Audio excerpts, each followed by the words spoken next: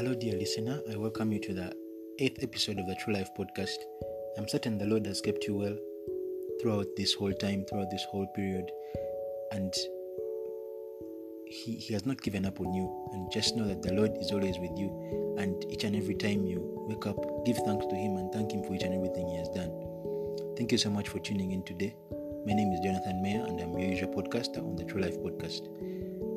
In the previous episode, we talked about vision, and we said vision is you seeing yourself in a certain place in some number of years to come, or in a certain period of time to come that is ahead. So how are you seeing yourself in maybe 20 years to come, maybe 10 years to come? And we looked at Habakkuk chapter 2 verse 3, where the word of the Lord says that the vision will always come. It may delay, but it will come at its destined time. And some people this week asked me about a vision and a dream, and the difference. And according to me, a vision is you seeing yourself in a certain number of years to come. How are you seeing yourself? And a vision is bound to happen. I can back that up by Habakkuk chapter 2 verse 3. So a vision is bound to happen. It will always happen, no matter the time it comes, but it will surely happen. And then a dream may or may not happen. It depends. If you pray against it or if you pray for it, it will surely come to pass. Depending. If you pray against it, it will not come to pass. If you pray for it, it will come to pass. And a dream, sometimes, you heard of people who say that a dream, I failed to fulfill my dream. Yeah, things like that. That is according to me. That's what I think. You may have your own opinion. I'm very open to that. Please, let's discuss. So, in today's episode, we are going to talk about prayer. And we know that prayer is something that is very vital in our lives as Christians, in our lives as we journey on this earth. Prayer is a very vital thing. So when you're praying to God, what is prayer? Sometimes some of us we always do this, but we even don't know what it is. So prayer is an intimate communication with God, I would say a chat with God in other words, but it is an intimate connection with God, an intimate communication with God. When you kneel down before God and humble yourself in prayer and submit yourself in prayer, you're worshiping God in prayer. That is all what they call prayer. So prayer is an intimate communication with God, and we as Christians ought to pray all the time, not only when we're in trouble. I've interacted with so many people, and they always tell me that for me, I only pray when I'm in trouble. And they say, okay. I try to tell them that it's not only when you're in trouble that you should pray, because God is not someone that you just run to when you're in trouble. He's not someone that he's not sort of like someone like a policeman or who you run to. Maybe when a crime is committed, you run to, and then he can come and help you out in the situation. He's not that kind of person. Our God should always be a person we go to all the days of our lives. We should always pray and worship Him in sincerity. We should not only pray to God when we are in a problem or when we have a situation at hand. So we should always ask God. We should always praise God in prayer. Worship Him. Even when He has done something for you. When you see some of us, when God does something for us, we disappear from Him, from His presence. But what the most important thing is that we should always go back to God and give Him thanks. We should always go back to Him and testify for the good things He has done in our lives. Because without Him, we would not be where we are. Without Him, He would not have provided that whatever you've asked for Him for. Hallelujah. So, my brother, my sister, I want to tell you today that prayer is a very vital thing. It's a very vital component of our lives as Christians. So, today I want us to focus on the book of Matthew chapter 6 verse 5 to 7. Sorry, verse 5 to 13. And this was a sermon on the mount, one of the sermons that Jesus gave to His disciples on the mount. And it was about prayer, where Jesus taught His disciples how to pray.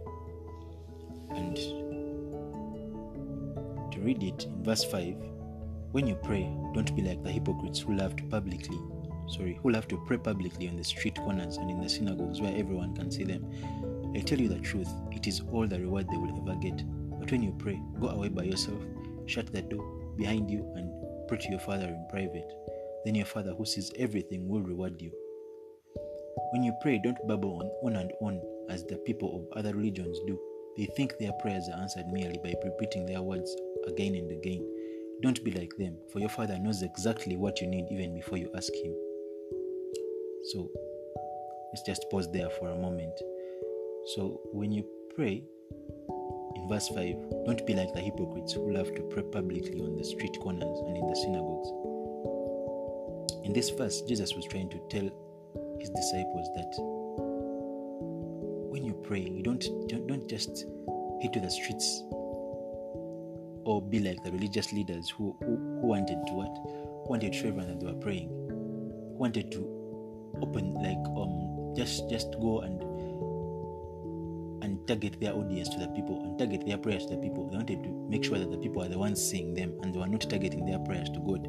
Yet it was God who was supposed to be prayed to. So the book continues, and the word of the Lord says, some people, especially the religious leaders, wanted to be seen as holy. And a public prayer was one way to get attention. Jesus saw through their self-righteous acts, however, and taught that the essence of prayer is not public style but private communication with God. There is a place for public prayer, but to pray only where others will notice you indicates that your real audience is not God. So your prayer should not be targeted to the audience. You should not pray so that other people may see you. Some of us pray because of bandwagon, but your prayers should be heartfelt prayers. There should not be prayers whereby you just pray because you want someone else to see that you can pray. No, your prayer should be heartfelt, should be from the heart. You should ask God for what you want. Open up your heart unto God. Hallelujah. So some have concluded that Jesus' directions about private prayer call into question or public prayer. Jesus' own practice indicates that this wasn't his intention. Even Jesus himself used to pray in public sometimes and in private. But that doesn't mean that he wanted to target his prayers to his audience. Hallelujah. So Jesus' point in this scripture was that he was trying to tell people that your prayers should be heartfelt prayers and not hypocritical prayers. Because when you want to other people to say that you're praying, it means that your prayers are hypocritical. Your prayers should be heartfelt prayers from the heart. You should open up your heart unto God and ask Him to do something for you. Because the word of the Lord says in Matthew, it continues and says, but when you pray, go away by yourself, shut the door behind you, and pray to your Father in private. By private, it means that your prayer should be from your heart. Sometimes you may pray with your lips, but lip service is nothing to God. God sees what is in your heart. Because God says that I already know what you want even before you ask for it. So God already knows what you want before you even ask for it. That is in verse 8. So in your heart is what God knows, that this is what my child wants. This is what this young man, this young woman wants. So always pray to God with your heart and not with your lips or hypocritic prayers. Make sure your prayers are heartfelt prayers. Hallelujah.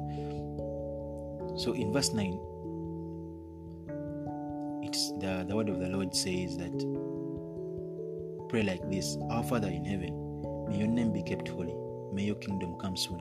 May your will be done on earth as it is in heaven. Give us today the food we need, and forgive us our sins, as we have forgiven those who sin against us. And don't let us yield into temptation, but rescue us from the evil one. So this prayer is what some of us call the Lord's Prayer, yes. But in essence, this is what Jesus Christ was trying to tell the disciples, that this is how you should pray. So he was trying to show them the direction in which they should pray. So in 6 verse 9, this is often called the Lord's Prayer because Jesus gave it to the disciples as a model for them, and us also to keep in, because we're also disciples, to keep it in mind as we pray. So it was a way for you it was like a direction for you to always pray. People have called it the Lord's Prayer because of tradition, because of the law, religion, all that. So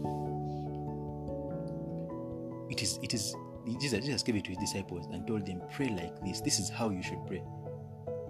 So he told them that this is what they should keep in mind when they're praying. These are the things they should include, that everything that they pray should be surrounded around these things. It was summarized. Okay, I can call it a summary. This is what Jesus summarized into prayer. Like in your prayer, you should always include these things. You should always bear in mind that this is what you should pray for. So we should praise God, pray for his work in the world, pray for our daily needs, and pray for help in our daily struggles. So as you can see in the Lord's Prayer, there is praising God, praying for his work in the world, praying for our daily needs, and praying for our help in daily struggles. So we are going to go through it verse part by part, and then we shall see how it comes out. So the phrase "Our Father in heaven" indicates that God is not only majestic and holy, but also personal and loving. Hallelujah. So you can say that God is not only majestic and holy, but also personal and loving. He is our Father. He is in heaven. He's our heavenly Father. You know how fathers love their daughters, how fathers love their children. So in the same way, our Father loves us. So that's why we're even able to call him our Father. Hallelujah. So it is like a statement of praise and worshiping God.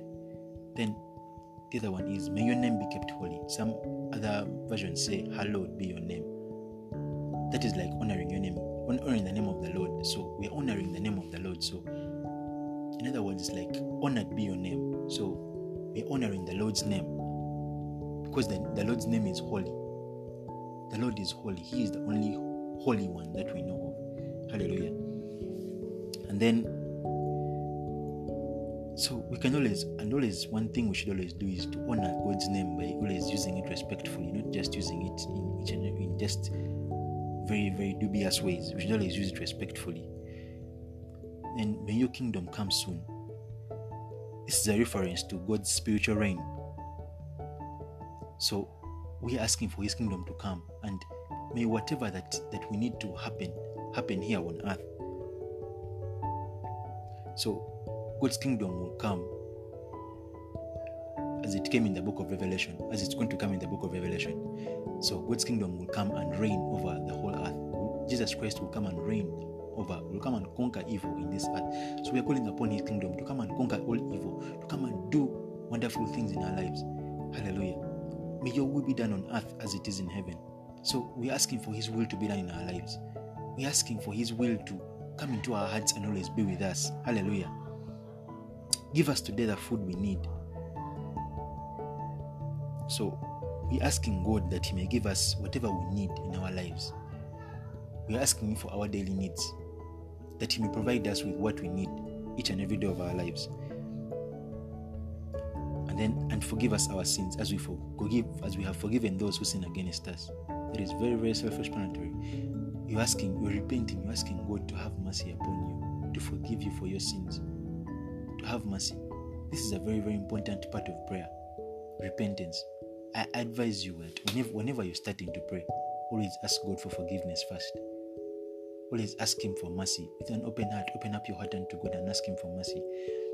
So forgive us our sins as we have forgiven those who sin against us, because God cannot forgive you yet you have not forgiven your brother or sister who has wronged you, who has done something bad to you. Always forgive.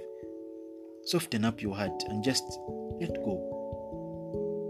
Hallelujah. One thing I want to tell you is that forgive that person, but always remember the lesson. Pick a lesson from whatever has happened.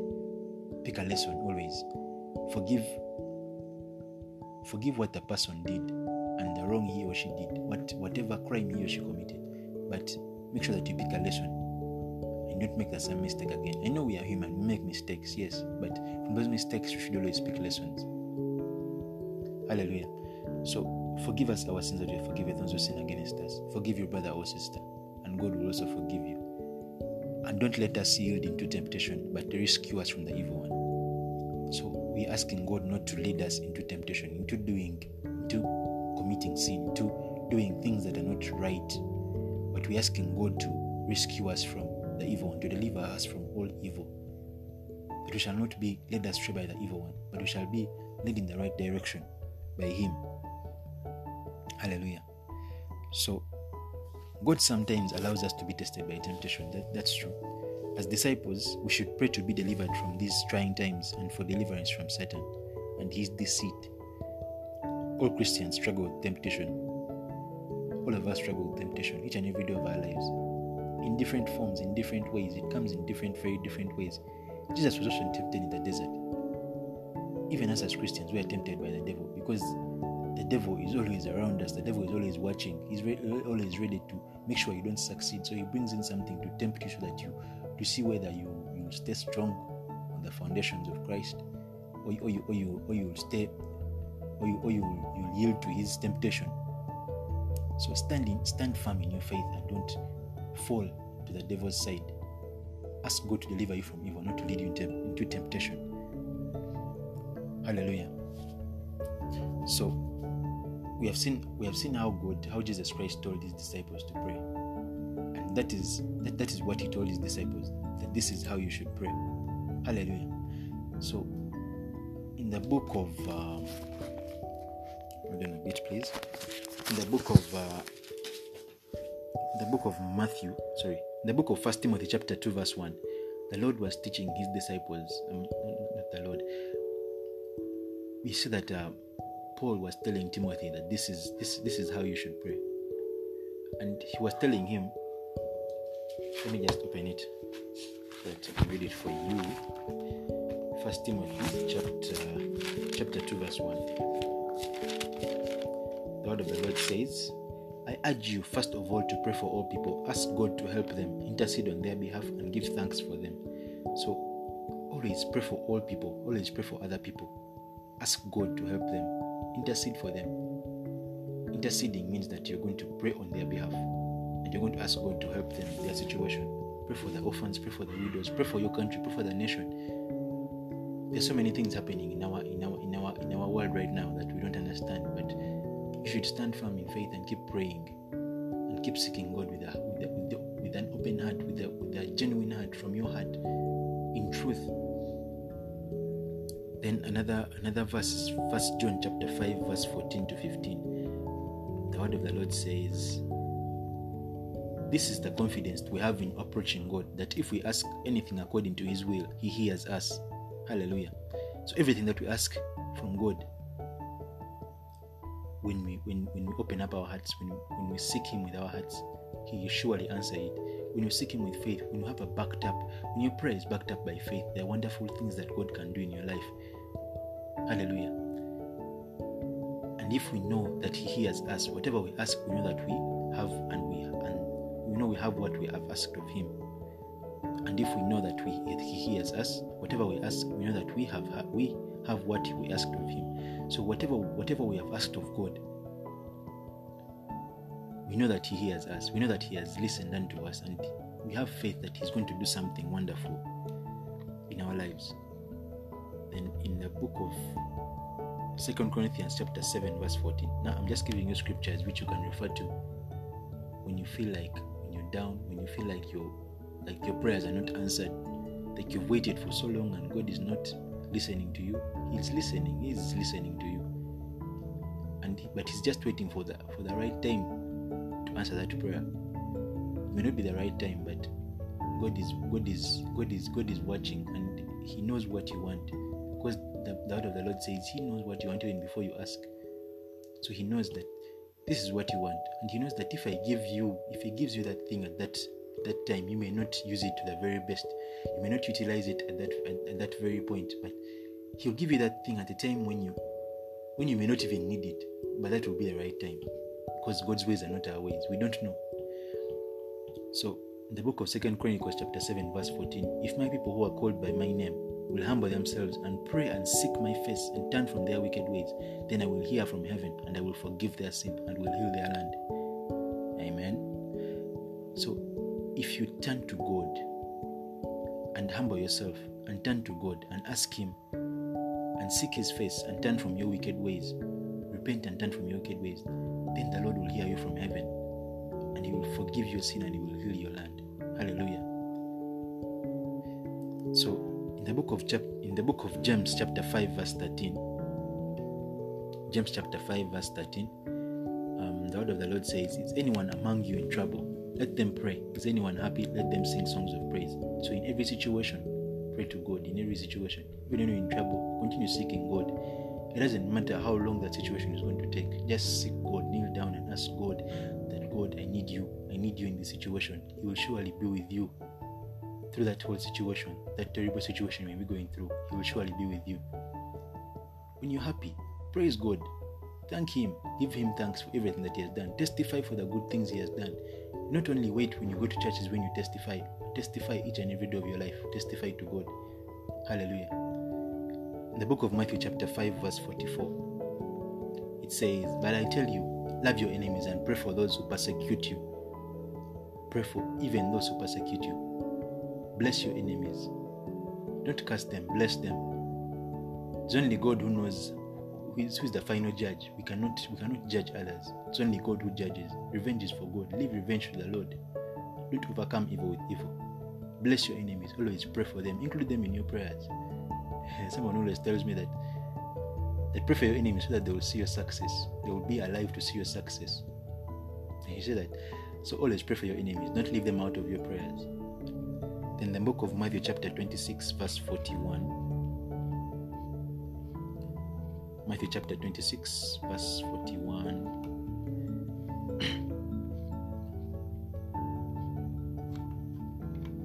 Bit. Matthew chapter 26 verse 41. Okay, it's not here where I'm reading it from. Okay, it's here. Watch and pray so that you will not fall into temptation. The spirit is willing, but the flesh is weak. That's the final verse I want to give you. Watch and pray so that you will not fall into temptation.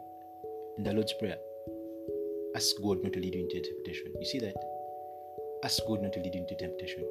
Deliver us from all evil and lead us not into temptation. Hallelujah. So some of us, our spirits are willing to praise God. Our spirits are willing to pray to God, but our flesh always lets us down. The flesh is a very, very, very, very hard thing to tame. When you allow certain things to use you, when you allow the flesh to be used for evil, it's very, very hard for you to control the flesh. But your spirit inside is willing to pray. It's willing, but your flesh is always letting you down. Our flesh always lets us down. Things of the flesh. Always try yourself to have, always try your very best to have self-control. Always have self-control over your flesh. Ask God not to lead you into temptation. Our flesh always leads us into sin. But the Spirit of God always makes sure that we don't get into that sin. Always makes sure that you are staying on the right track, but our flesh always lets us down.